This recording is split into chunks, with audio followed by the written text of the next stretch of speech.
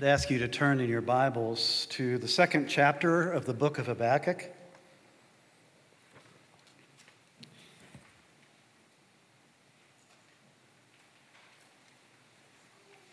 Habakkuk chapter 2, and this morning we'll be looking at the last three verses, verses 18 through 20.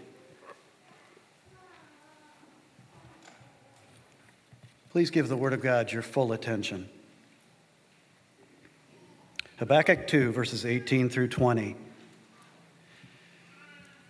What profit is an idol when its maker has shaped it, a metal image, a teacher of lies? For its maker trusts in his own creation when he makes speechless idols. Woe to him who says to a wooden thing, "Awake," to a silent stone, "Arise." Can this teach? Behold, it is overlaid with gold and silver, and there is no breath at all in it. But the Lord is in his holy temple. Let all the earth keep silence before him. One of the rules in our household when I was growing up is that we were never allowed to put any object on top of a Bible. That rule made the coffee table in our living room, 1/3 of it made it useless, because on our coffee table, which is what I used in the living room to draw on, to play games, to eat snacks in front of the TV, 1/3 of the coffee table was taken up by a huge family Bible. So it was inconvenient, but I never thought a lot about it until after I became a Christian. And now, in hindsight, when I look back on it, I think probably, and I don't know what ancestor of mine first put that rule in place that was passed down through my family history, but I'm sure that the intention was good, to teach the family members that the Bible is special. It's a holy book. It's the Word of God. It should be treated with reverence. And in that respect, it actually was very effective in my life, because when I became a teenager and I started asking some of the deeper questions about life, some of the hard questions about life and reality, I knew that that big family Bible on the coffee table had the answers because of the way that it was treated in my family. That was the holy book. That was the Word of God. That's where I went to find the answers to the questions that were troubling me. And when I read the Bible, the Holy Spirit used those readings to lead me to Christ. And in Christ, I found my salvation. But even though that was what I was raised with, and even though it was effective in pointing me to the Scriptures for the answers to life, I did not pass that rule along to my own children. And because I believe that there's two dangers. Even though it can be used of God, as it is used in my life, it can cause two dangers in the life of any family. One, it can lead to legalism. Secondly, it can lead to a situation where you shift your reverence from God himself to an object. And that is something that is part of our nature, is a tendency to want to reduce God in all of his glory to some object that we can manipulate, that we can use. You can see this in the way that Muslims treat their holy book, which they call the Quran. There is a formal rule in Islam that you cannot place an object on top of the Quran. You cannot put the Quran on the floor. Matter of fact, when you're not actually having it open and reading it, you have to have the Quran closed, you have to have it wrapped in a special cloth, and you have to have it put in a special and secure place. If you do want to open it and read it, you have to go through a set of rituals where you wash your hands and your feet and your face, ritual washings, so that you are worthy to open the holy book and read it.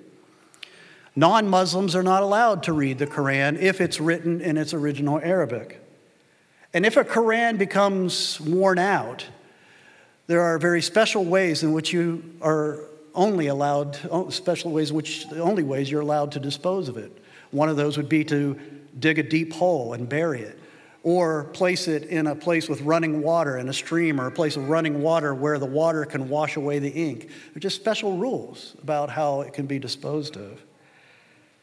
And because the Quran is treated in these ways, the way that the Muslims interact with it is different than the way that we Christians interact with the holy book, the Bible.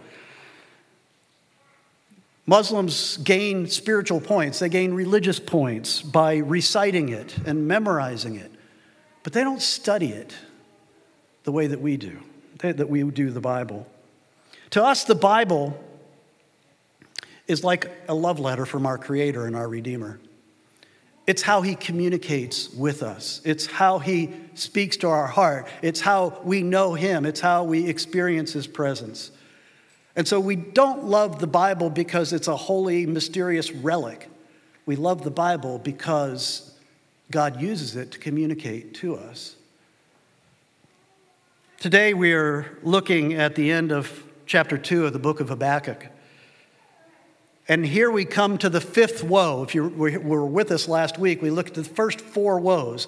God basically addresses the nation of Babylon and pronounces 5 judgments against Babylon. Remember, in the book of Habakkuk, the prophet Habakkuk has registered a complaint with God that as he looks at the people of Judah, the people of God, the people of the covenant, he sees a sinful people, a people who need to be disciplined, who need to repent. But God is not acting. He's allowing this wickedness to go on. And so he complains, say, God, why aren't you doing anything about the wickedness of your people? And God answers him, as we have seen, by saying, I am going to do something, but you're not going to like it. I'm going to raise up the Babylonian Empire, this evil Babylonian Empire, and they are going to come and they're going to destroy Judah and Jerusalem. I'm going to use the empire of Babylon to discipline my own people. And Habakkuk's response to that was, well, that's not right. That's not fair. How can you use a people who are more wicked, who are pagans, how can you use those people to punish your own people? And so this chapter 2 has been God's answer to Habakkuk's question, where he gives 5 statements of judgment against Babylon. He's saying to Habakkuk, I will judge Babylon. The judge of all the earth will do what's right. Every sin will be punished. And here are the sins of the people of Babylon. And he's listed the first 4. We looked at those last week.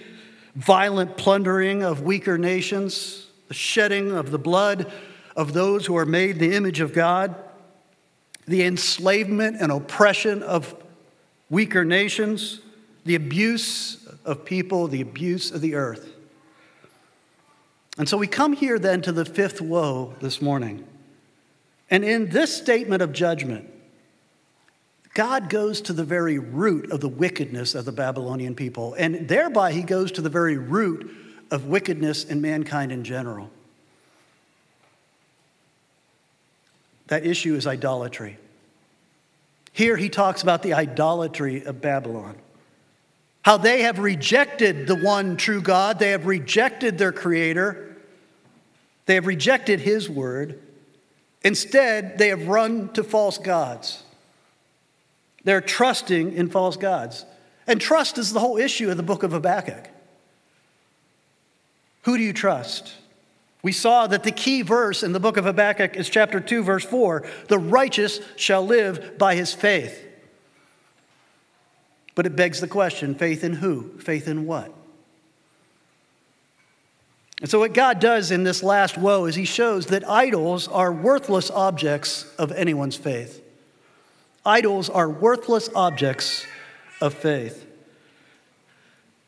When we who have grown up and lived in Western society read the many, many passages in Scripture that deal with idolatry, it's very easy to check out. Maybe you've done that already.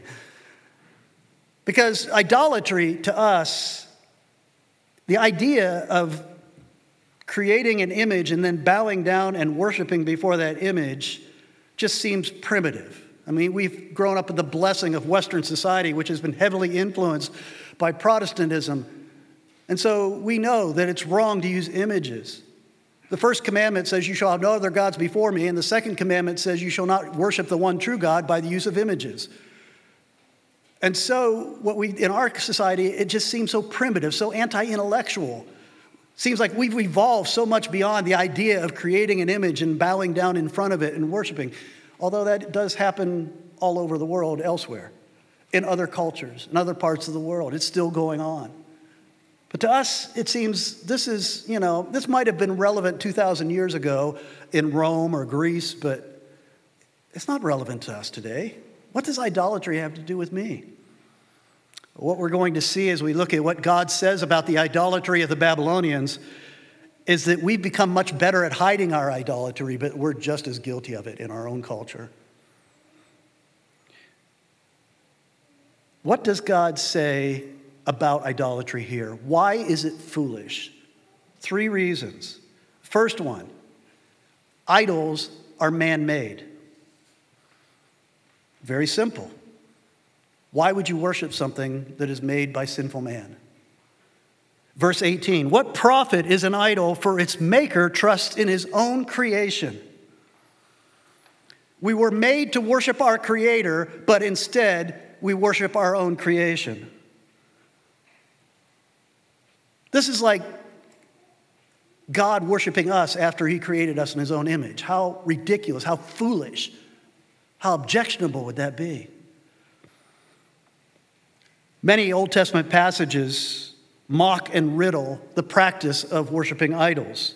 What it looks like to God. This is what the passages of the Old Testament are trying to get us to do. What does it look like to God when he creates us in his own image so that we'd worship him, and instead we turn away from him and worship things that we've created with our own hands? What does it look like? And let me give you one example. Psalm 135, beginning in verse 15. The idols of the nations are silver and gold, the work of human hands. They have mouths but do not speak. They have eyes but do not see. They have ears but do not hear, nor is there any breath in their mouths. Those who make them become like them, so do all who trust in them. Over in Isaiah chapter 44, God goes on at much greater length in a kind of a parody, a satire, mocking the idea of what an idolater does. He says, an idolater will go out into the woods and cut down a tree. And then he'll drag that tree back home and he'll cut it up and he'll use half of that tree to make fires so that he can warm himself and cook himself dinner. And then he'll use the other half of the tree to carve out an idol, and then he'll bow down and worship the idol. That's what it looks like from God's perspective. That's what it should look like to the perspective of God's people. Now, to be fair, people who practiced idolatry, both in the present and in the ancient past, they don't really see the objects of metal, wood, and stone as being gods. What they believe is that they, according to rituals and instructions, have carved an image that is pleasing to these gods who are spiritual beings, more powerful than we are. And what they do is they create an image that if they go through the right rituals and do the right acts of sacrifice and obedience, that God might be willing to come and inhabit, to dwell, to actually enter into that object. And once that god or goddess has located themselves within the object, then they can be worshiped and really, in a sense, bargained with. Where the idolater can say, look, I have done this. I have acknowledged you as a god or a goddess. I have offered the sacrifices. I've sacrificed my livestock. I've sacrificed my wealth. I've sacrificed my grain. I've sacrificed maybe even my daughter or my son so that you would be favorable to me. And so now I can not only worship you, but I can ask you of things. I've bargained with you. I've done my part. Now you can do your part for me. That's what idolatry looked like. But understand that they were actually worshiping spiritual beings, but that by the means of these carved and graven images, they were able to localize these gods and goddesses and use their powers for their own purposes. That's what idolatry really was. I don't know if it's helpful to you or not, but it's helpful to me to think of the story of Aladdin.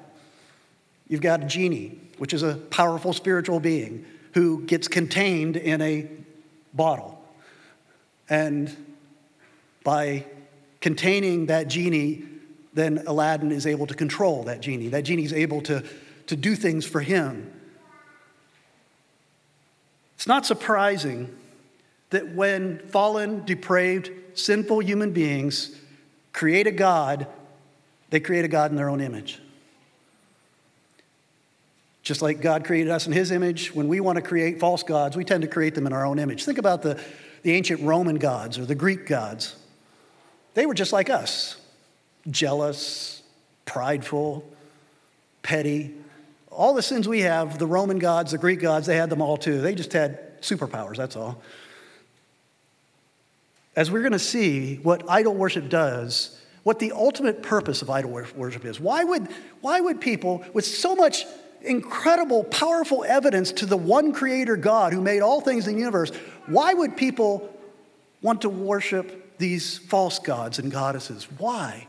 Because ultimately the goal is to glorify yourself, actually to worship yourself. That's the goal of idol worship, because it's really all, as everything else is in the life of any sinner, it's all about me. Idols are man-made, and we make them in our own depraved image. Secondly, God says idols are false. Look at verse 18. He calls an idol speechless, and he says in verse 19, he calls the idol a silent stone, and then asks the question, can this teach? It's speechless, it's silent. What can you learn from an idol? An idolater goes to an idol in order to get revelation, to learn truth, to especially learn about the future. So many idolaters, when they go to an idol, they want to know, what's my future like? Because my future's out of my control. I need you to tell me about my future so that I can control my life. But idols can't give revelation. They are only wood, stone, and metal. There is no spiritual being that's going to guide them into truth connected to that idol. But it is interesting in verse 18, he calls an idol a teacher of lies. That's because the idol points to a false God and a false hope. That's what an idol does. It points to a false God and a false hope. That's why I mentioned Isaiah's long description of an idolater in Isaiah chapter 44. You know how that passage ends? It ends describing the state of the idolater. He says, he has a deluded heart that has led him astray, and he cannot deliver himself or say, is there not a lie in my right hand? Isn't that really what the Apostle Paul was saying in the first chapter of the book of Romans, where he describes fallen mankind? And he says there, for the wrath of God is revealed from heaven against all ungodliness and unrighteousness of men who by their unrighteousness suppress the truth. For what can be known about God is plain to them because God has shown it to them. For his invisible attributes, namely his eternal power and divine nature, have been clearly perceived ever since the creation of the world in the things that have been made. So they are without excuse. For although they knew God, they did not honor him as God or give thanks to him, but they became futile in their thinking, and their foolish hearts were darkened. Claiming to be wise, they became fools and exchanged the glory of the immortal God for images resembling mortal man and birds and animals and creeping things. Exchanged the one true creator God who is plainly obvious to him in all that he has made. Instead, they turned to their own man-made gods in their own image. In verse 25, Paul goes on to say, they exchanged the truth about God for a lie and worshiped and served the creature rather than the creator. That's idolatry. It's a lie. It's our nature to seek out gods that we can manipulate, that we can work for, that we can please on our own terms, and therefore ultimately glorify ourselves. In John 8, Jesus calls Satan the father of lies. Satan uses idolatry in whatever form it is. He uses idolatry to deceive people, to lead them astray. Paul says in 1 Corinthians chapter 8, verse 4, we know that an idol has no real existence and that there is no God but one.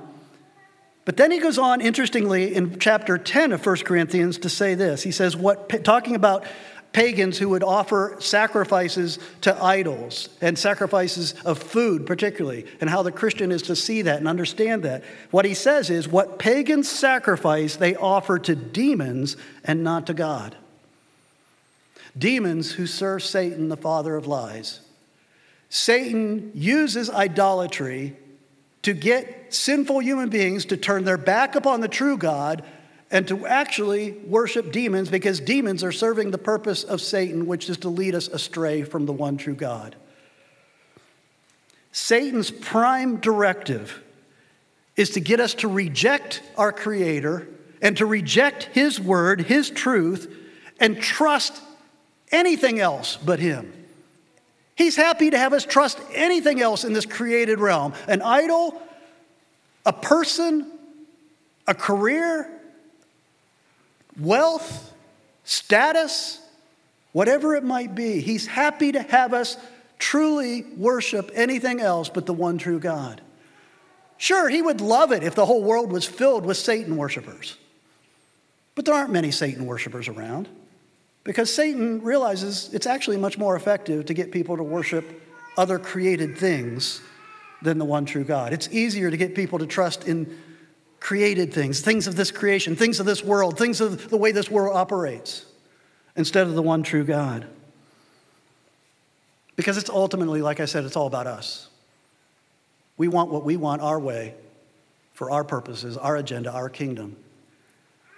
Nebuchadnezzar, the king of Babylon, at the time that we're talking about, in the era of Habakkuk, Nebuchadnezzar worshipped false gods, like all the Babylonians. Marduk was the chief god of the Babylonians. He would have worshipped Marduk and all the other lesser gods in his religion. But you know what he ultimately put up as a statue for the people to bow down before? Was a statue of himself. Because that's the end result. That's what idolatry leads to, is self-glorification. So idols are foolish because they're man-made. Idols are foolish because they're a lie. The third reason they're foolish that God gives us here is because idols are lifeless. They're dead, lifeless. Sinners make idols for themselves in order to find salvation as they define it, to find the good life, the abundant life. But verse 19 says, "Woe to him who says to a wooden thing, 'Awake,' to a silent stone, 'Arise.'" It's foolish to call upon these idols in order to get revelation from these false gods, these false spiritual beings. To seek guidance, to seek wisdom, to seek prosperity, to seek meaning, to seek purpose, to seek identity. It's foolish. The magicians in Pharaoh's court called upon their gods, but none of the plagues and miracles came. The 450 prophets of Baal on Mount Carmel cried out and shouted and cut themselves in obedience to their gods, but no fire came from heaven. The wise men in the court of Nebuchadnezzar called upon their gods, but they could not interpret the dreams of Nebuchadnezzar. The bottom line of God's message to Habakkuk about idols is found in the end of verse 19. "Behold, it is overlaid with gold and silver, and there is no breath at all in it." God is saying, how can an idol save you? How can an idol give you life? How can an idol give you meaning? How can an idol give you purpose and security and hope and identity? How can an idol do that if it has no life in itself? I think of the children's story, The Velveteen Rabbit, which is a story about a stuffed rabbit that becomes real because the little boy treated him as though he was real and believed that he was real, and so eventually in the story he becomes real. It doesn't work with idols. No matter how much you may believe they're real, no matter how much you believe that they may be able to give you life, to save you from whatever fears you have, desires, to give you whatever desires you have, there's no life in them, no breath, no life to give. But remember, what the gospel of the book of Habakkuk is. The righteous shall live by his faith.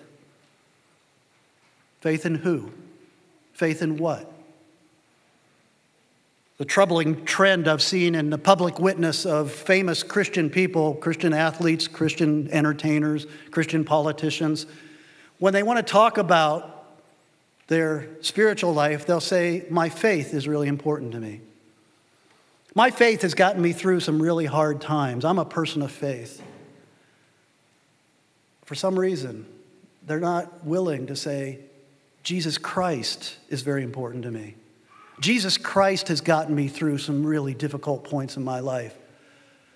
I'm a person who belongs to Jesus Christ. Because faith in faith is worthless. Faith in Buddha is worthless. Faith in Muhammad is worthless. Faith in Oprah is worthless. What is it that would keep somebody from saying, my faith is in Jesus Christ publicly? Maybe your idol is the acceptance of others. I think it's a very common one, even among us as Christians. The acceptance and approval of others is so important to me that I don't want to use the name of Jesus Christ in a public setting. What are your idols is a question that we must ask ourselves, even though we live in an imageless Western society. What are your idols? And when we ask that, what we're really asking, the core question there is, what is the object of your faith? What or who do you truly trust in and day out? What or who in your life gives you meaning, hope, security, satisfaction, or a sense of identity? Tim Keller wrote a book called Counterfeit Gods, and in that book, he defines an idol in this way. He says, what is an idol? It is anything more important to you than God. Anything that absorbs your heart and imagination more than God. Anything you seek to give you what only God can give. A counterfeit God is anything so central and essential to your life that should you lose it, your life would feel hardly worth living. What is it that is in that place in your life that is that important to you, that gives you comfort, that gives you pleasure, that gives you peace, that gives you purpose? What is taking God's place in your life? What is it that you can't live without? Your job, your family, your hobbies, your ministry, your health, your theology? I think suffering, much of the time, suffering is God taking away our idols so that we will realize that that's what we've really been trusting in. Suffering is often God taking away the things that we've idolized in our lives, that are taking God's place in our life, that we are trusting in, that we're putting our faith in, and we don't realize, or at least we won't admit to ourselves that we're doing it. Well, that brings us to verse 20, which is God's final word to Habakkuk. And how appropriate that the very last word that God speaks to Habakkuk is about a vision of his glory. It is foolish to put your faith and trust in any idol, any false god, any created thing, anything of this world and its systems. It is foolish to put your faith in idolatry. Only Yahweh, the God of the covenant, is worthy as an object of your faith. That's what verse 20 is about. But the Lord, and then when the Lord is in capital letters like that in the ESV, it's the covenant name of God, the personal name of God, Yahweh. But the Lord, the one true God, the creator and the redeemer, the provider and the judge of all things. But the Lord, Yahweh, is in his holy temple. Let all the earth keep silence before him. When the Bible tells us to keep silence before God, it's the same thing as what the psalmist is saying in Psalm 46 when he says, "Be still and know that I am God." Bow in submission and reverence before the one true God. It says he is in his holy temple. That's not his temple in Jerusalem, that's the temple in heaven. The throne over the universe. It It's the same thing that Psalm 11 verses 4 and 5 say. The Lord is in his holy temple. The Lord's throne is in heaven. His eyes see, his eyelids test the children of man. The Lord tests the righteous, but his soul hates the wicked and the one who loves violence. God is on the throne over the universe. All things happen according to his will. The Babylonians needed to hear this warning. God's judgment is coming because they were not silent before the one true God who is on the throne over all people. But Habakkuk needed to hear it as well, didn't he? Because you remember the first complaint of Habakkuk back in chapter 1. Let me read it for you again. This is how the whole dialogue starts. Chapter 1, verse 2. O Lord, how long shall I cry for help and you will not hear? Or cry to you violence and you will not save? Why do you make me see iniquity? And why do you idly look at wrong? See, this is a message for Habakkuk, one of God's people, saying, Habakkuk, you've lost sight of the fact that God is on his throne. And he is orchestrating all the world events, even the ones that make no sense to you at all. He is orchestrating these things for his purposes. Be silent before him. Bow in submission and reverence. Unlike the idols of the nations, God is not mute. God is not deaf. God is not dead or lifeless. Trust him. Let all the earth keep silence before him, it says. All the earth. Yahweh alone is God. The one who has formed a covenant with his people is the one true God. There are no other gods besides him. He is the creator of all things, especially of mankind, which is made in his image. And he is the judge of all whom he has made in his image. We are all accountable to him. Assyrian, Babylonian, Greek, Roman, Soviet, American. We are all accountable to this one true God. America is pluralistic. And that's the way we tend to think, but God's kingdom is not. All must bow a knee. Every knee shall bow, and every tongue shall confess that Jesus Christ is Lord when he returns. Our idols, when you think about it, our idols require us to make great sacrifices for them, to work hard for them in hopes that they will satisfy us and give us what we want and make us what we want ourselves to be. But Yahweh, the covenant God, the whole basis of the covenant that he's made with his people is that he is the one who makes the sacrifice. He is the one who gives his only beloved begotten Son, Jesus Christ, the Son of God, the eternal Son of God, came, lived a perfect life, and then offered up his life as a sacrifice on the cross. And that is the basis of our acceptance to the one true God. There is no other way, no other name under heaven by which a man may be saved. We do not approach God through idols. We approach God through our high priest, Jesus Christ. It is the only way. The righteous shall live by faith.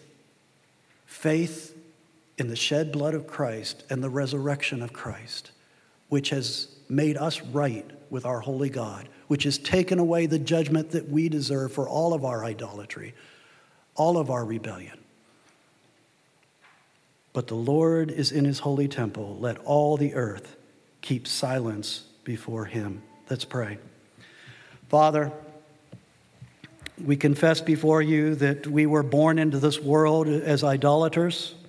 We were born into this world with our backs turned to you and our fists raised, shaking against you. And Lord, we sought our own false gods, rejected you as the one true creator, redeemer, provider, and judge. We rejected you and created gods in our own image in order to glorify ourselves and build our own kingdom. But Lord, you have provided a way for us to be forgiven. Lord, I pray that as we consider these verses this morning, I pray that our hearts would be laid open before you, that you would search us deeply and show us, Lord, ways in which we have looked to created things for the things that we should be looking to you for. How we have sought satisfaction and purpose and meaning and acceptance in people and things in our lives instead of seeking you. Lord, you are on the throne. I pray, Lord, that in our repentance we would live as though we believe it's true.